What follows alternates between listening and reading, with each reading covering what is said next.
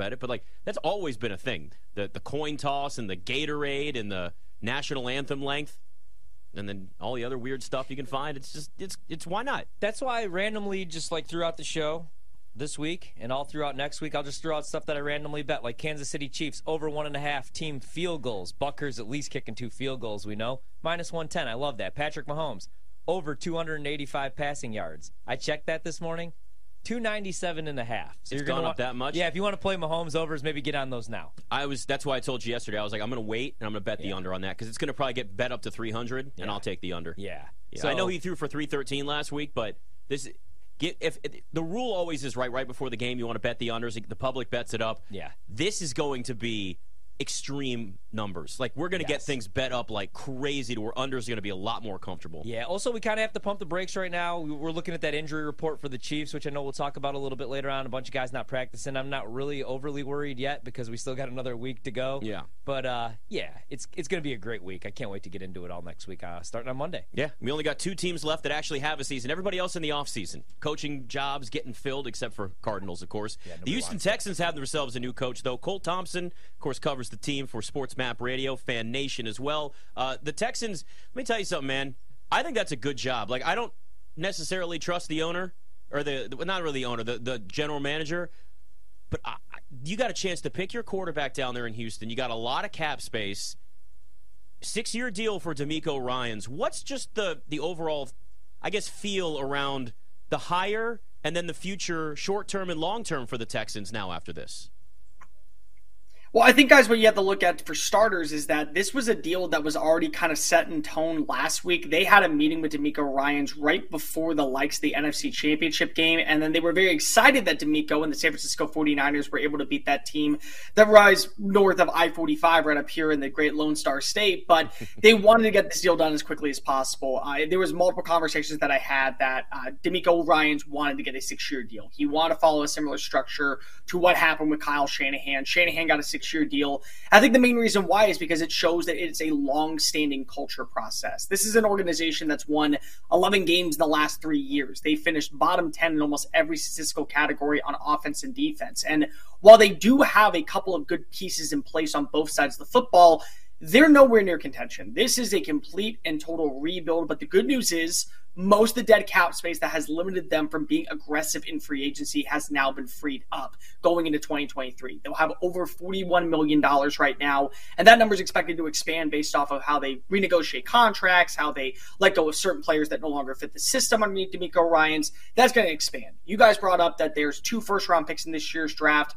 There's 9 total picks in the top 100 over the next 2 years. That's a way to where you can go ahead and rebuild your franchise, not just in the right direction, but you can go ahead and pinpoint what you want to do in the draft process. You want to move up, you have the draft capital to do so. If you want to move down, garner more picks to be able to build something with it, and then move back up, you can do so. It's all about finding the players that you want for this organization. But for DeMeco Ryans, there's a lot of positivity. I think the biggest thing that you took away from the press conference today was he wasn't just talking about his time with the Houston Texans. He mentioned playing for the Philadelphia Eagles. He mentioned what he learned underneath Chip Kelly, what he learned underneath Andy Reid, what he learned underneath Kyle Shanahan, not just as a player, but also as a coach. And I think that that's a big statement, is that he understands the process of, it is going to take me time. This is a first-time head coach. He is still very young in the coordinator business. He took over for Robert Saleh in 2021, and while the defense was very stout in San Francisco and that he had a major factor into it, it already was established. There were already players in motion. There were already names that were already on the roster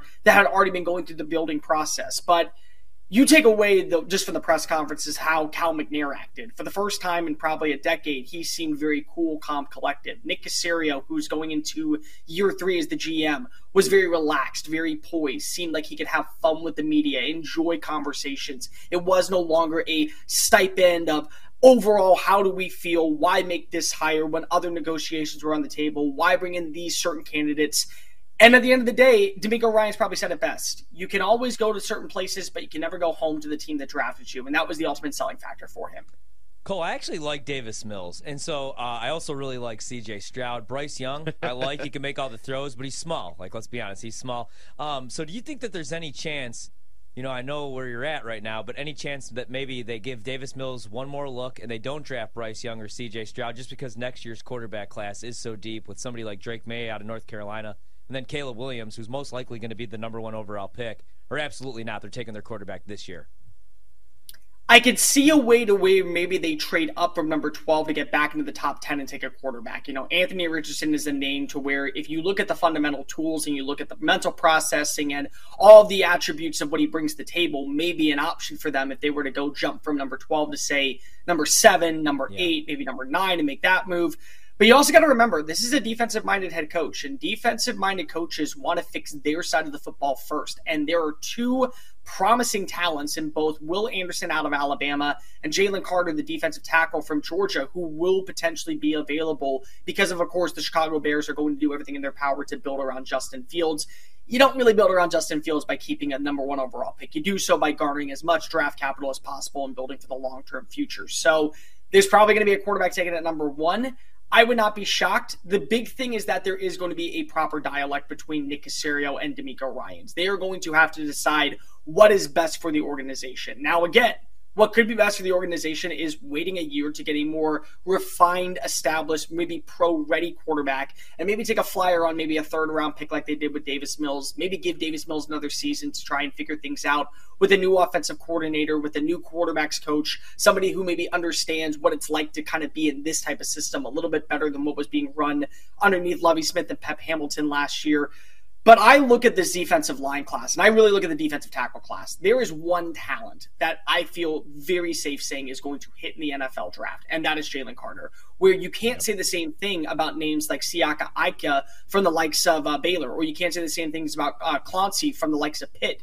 You have to be able to land franchise cornerstone pieces. And that's a kind of a good thing for a team like the Houston Texans, is that they realize that they are a organization that only has a handful of cornerstones right now, and they have to be able to bring in these type of talents so that way they can build a sustaining culture. So maybe they do so. I wouldn't be shocked if they were to go with Davis Mills, they bring in a veteran just as a backup option in case of anything.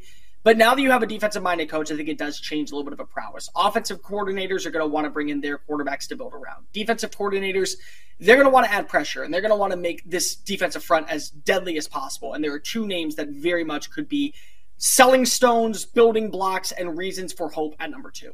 You sound very adamant that they should actually go defensive almost here, which I can hear the passion in your voice. Look, it makes sense. A defensive-minded coach on top of that. And it's funny because, look, more and more offensive coordinators are getting these head coaching jobs, and there's fewer and fewer defensive-minded coaches getting these types of jobs. And one of the things you obviously say then, well, if you get a former defensive coordinator that's a head coach, you got to have a great offensive coordinator because that's just the way the league is now. What have you heard about the coaching staff and what else they're looking to do in terms of shoring up the rest of his staff and what that might mean for maybe decisions that they'll make in terms of the draft and, free agency on top of that? They got a lot of cap space. They're going through their due diligence right now. They are not just sticking to one certain name, one certain type of personnel spectrum of what they want. And that's a big deal for a guy like DeMeco Ryans, who comes from the Kyle Shanahan coaching tree. The one thing that we know about Kyle Shanahan is that he runs the offense. He is the primary play caller. He has final say in almost everything.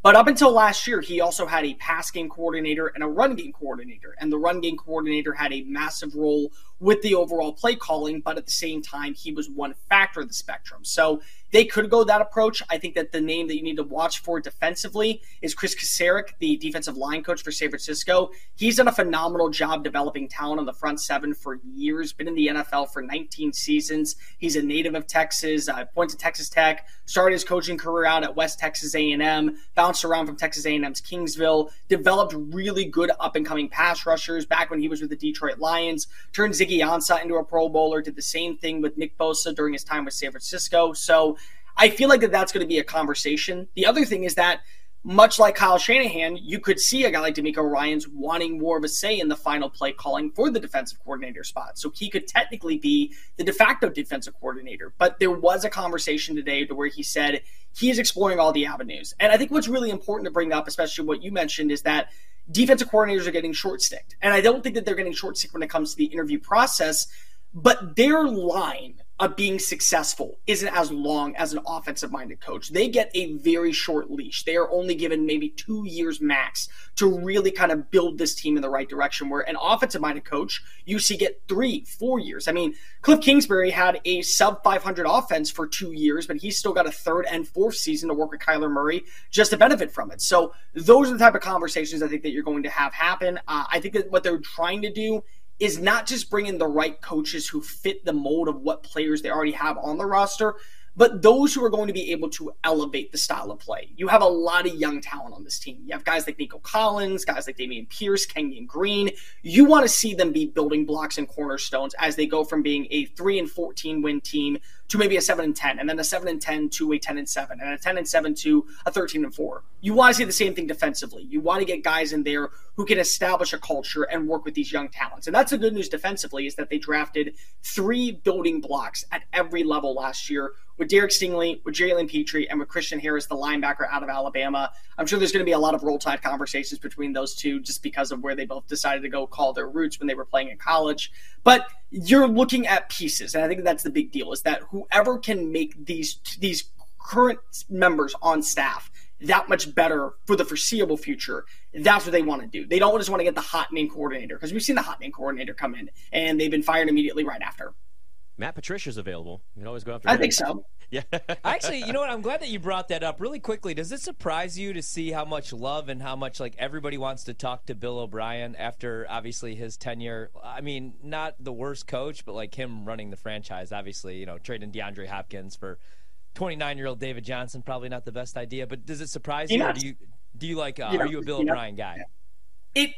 It's challenging because Bill O'Brien is one of the winningest coaches in franchise history. He did take the team to multiple 10-win seasons, and he won the division multiple times. So that's a huge positive. But you're not looking at just that. You're also looking at what he did from a front office perspective. And I think if you take that out, it's at least a positive conversation starter. He did have top 10 offenses when he had guys like Lamar Miller and Arian Foster in his backfield. He was able to get great play out of Deshaun Watson. It just came down to, let's go sign Eric Murray to a 3-year contract when he's probably a special teamer, is not really a starter. Let's go ahead and trade DeAndre Hopkins and sell, hey, top 5 wide receiver in the NFL. Here's a running back that's coming off of multiple injuries and the number 40 pick. Let's just go ahead and do that. So it's one of those things where if you allow him to just stay in his lane, run the offense, do things from a pro style of what you're looking for, maybe it works out. But if you're looking for him to kind of be like the right-hand man and the new Nick Caserio to Bill Belichick, I got bad news for you, Foxborough. It didn't work out very well here in NRG Drive. We got about 2 minutes. How patient, it was great to see Ryans obviously get the 6-year deal, especially after we saw Lovey get canned and then David Culley the same thing after just 1 year. But how patient, are they going to be here with this rebuild before it's time to start winning again? Because you look at the division, and I think Tennessee's going to go full rebuild, and Jacksonville's good, but they're not a great team yet. I think middle tier. I think that the Detroit Lions is a perfect example of what you want to look for. They were a team that last year got 3 wins. They were an organization that wanted to go ahead and realize, hey, here's where we need to fix our flaws. Here's what we need to address in free agency. And then this past year, they make the jump and they go 9-8. Now the conversation is, how do we not just be an NFC North contender? How do we be an NFC contender in year 3? I think that's part of the reason why you get a 6-year contract, is they understand this is going to take some time. It's going to take a few years for us to kind of get our footing in place. And then once we actually add in the talent, where can we go from here? Jacksonville's the team to beat right now. They have the quarterback in Trevor Lawrence, who, if you look at this past season, from week 9 on, he was the best quarterback in the NFL, from passer rating to touchdown to interception ratio to completion percentage to every single facet under the sun. And they do have some money in free agency to where they're going to spend. I agree with you. I think Tennessee is kind of hitting that reset button if they don't go all in on Aaron Rodgers, which is going to cost them a pretty penny, and they're going to lose a lot of offensive production because of it. So I think that Houston right now is banking on maybe winning more games in the division, 4 wins, 5 wins next year. Year 2, let's get that conversation of 8 to 9 wins, maybe fight for a wild card spot. And then year 3, how can we go toe-to-toe with Doug Peterson? How can we go toe-to-toe with Trevor Lawrence? Do we have the pieces in place to be a really sustainable organization? Yeah, the bright future could be very bright for this organization. You've got the ability to move and pieces around. It's great. Cole, great stuff, man. Thanks for coming on with us. Thanks, guys. Cole Thompson joined us on the GetMyPhoenix.com guest line. The Phoenix is a revolutionary technology helping men all across America get back to the best in the bedroom. Visit BuyThePhoenix.com to learn more.